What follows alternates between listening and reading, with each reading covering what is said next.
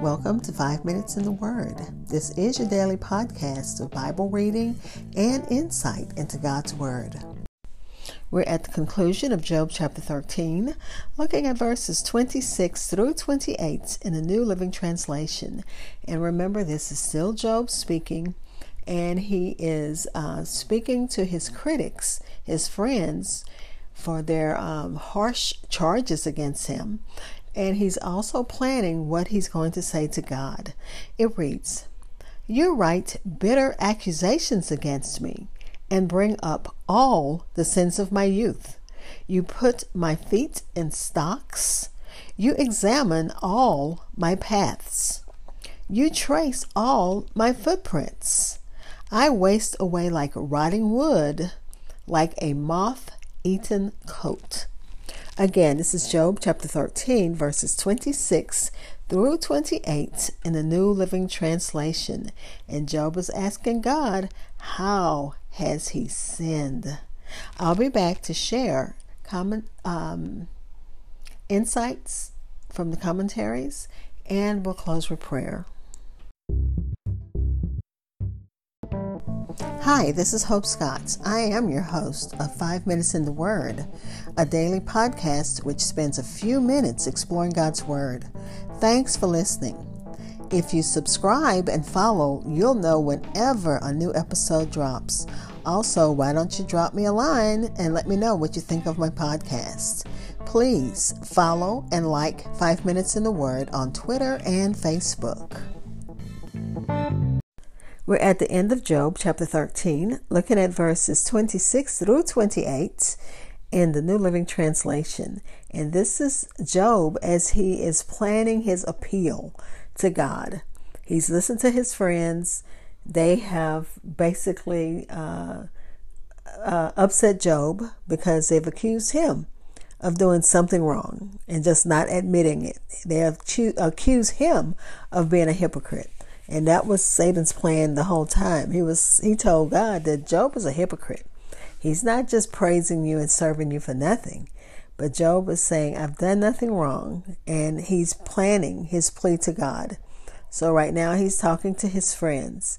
He sadly complains of God's severe dealings with him because he cannot think of anything he might be guilty of. So Job guesses that he's being punished for past sins.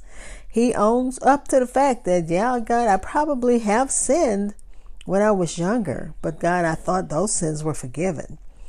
And he says that God is, and he wants to know, God, is that why you're dealing with me? And if you're dealing with me for sins of my youth, he thinks it's too harsh. Job feels that his former sins, long since committed, are now being remembered against him. And the afflictions are bitter. Afflictions are bitter anyway. So they are biting and bitter to him. And then writing them denotes deliberation and determination. Written as a warrant for execution, it denotes that the continuance of his afflictions for that which was written. And he says, let's see. You write bitter accusations against me and bring up all the sins of my youth. So it's like, you know how it says Santa Claus write things down? I know it's not the same thing. I'm sorry. But that's what Job is saying. God, you're writing this down and you're remembering things that I did when I was a kid that I know, God, that you've already forgiven me for. So it's like an executioner writing out a warrant for execution. God has Job under constant watch. Job feels that he's under constant watch like a prisoner. And then with the mark, let's see, you trace my footprints. And this was pretty interesting. The commentary says, as owners of cattle and camels put their marks upon the hoof so that they may be known and traced. So this is what Job is saying God has done. He's put his mark upon his foot, so whatever every footstep, he sees where he's going.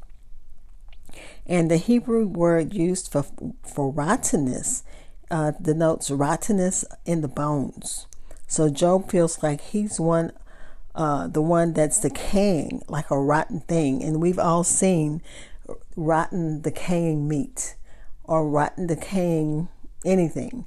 But he's saying he's like a moth-eaten cloth. So he's describing himself again in such a negative term as something helpless, hopeless, worthless, weak, despised, and perishing. But he's none of those things. God is protecting him, even though he doesn't realize it. Jeremiah said, David Jeremiah said in one of his tweets that I read today, God uses each tribulation to teach us more about prayer.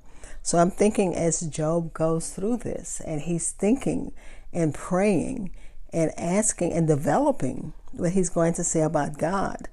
That's what I thought about that when I read this tweet from Dr. Jeremiah. Let's pray. Father, we thank you for this day. Thank you that the soldiers have left Afghanistan. Pray for those who are left there. God, if there's any in the household of faith that are trying to leave, help them to find safe passage. Those in the household of faith who want to stay, help them to spread the word of the gospel. Keep them safe, God, because we know in so many of those religions, people are persecuted. So those in the household of faith that are there, protect them with angel protection, as I know only you can. Father, praying for those that's sick. My son wrote a prayer because his mother and father-in-law right now is sick with COVID, and we believe in you for healing. He says, praying for steady hands and ready hearts of the healing team in this rough and trying time. And God, that is what we're praying for, the steady hands and ready hearts, because our healing team needs you. And keep our healing team healthy, God. That's when they're getting tired, because people are so hard-headed and so stubborn. God, show mankind, those who are stubborn, those who have, their own agendas, those who don't want to do what needs to be done to save another person. God, show them you. Show them what needs to be done. Show them the right way, God. Show them, give them compassion, so that they know that just because I have a right doesn't mean I have to keep you from exercising your right. So they have a right not to wear a mask. They have a right not to be vaccinated, but they shouldn't push their rights and beliefs on anyone else. God, keep us safe in this environment, because it is so confusing. Pray for our children. Give them a strong mind to just be able to combat all that the enemy is trying to throw at them. Keep their minds safe. Keep their minds strong. Keep their bodies healthy, because they're in this and they don't have to be. We pray your healing protection upon them right now, your angel protection upon them right now. In the name of Jesus, amen. Thank you for spending time in God's Word with me. Be blessed.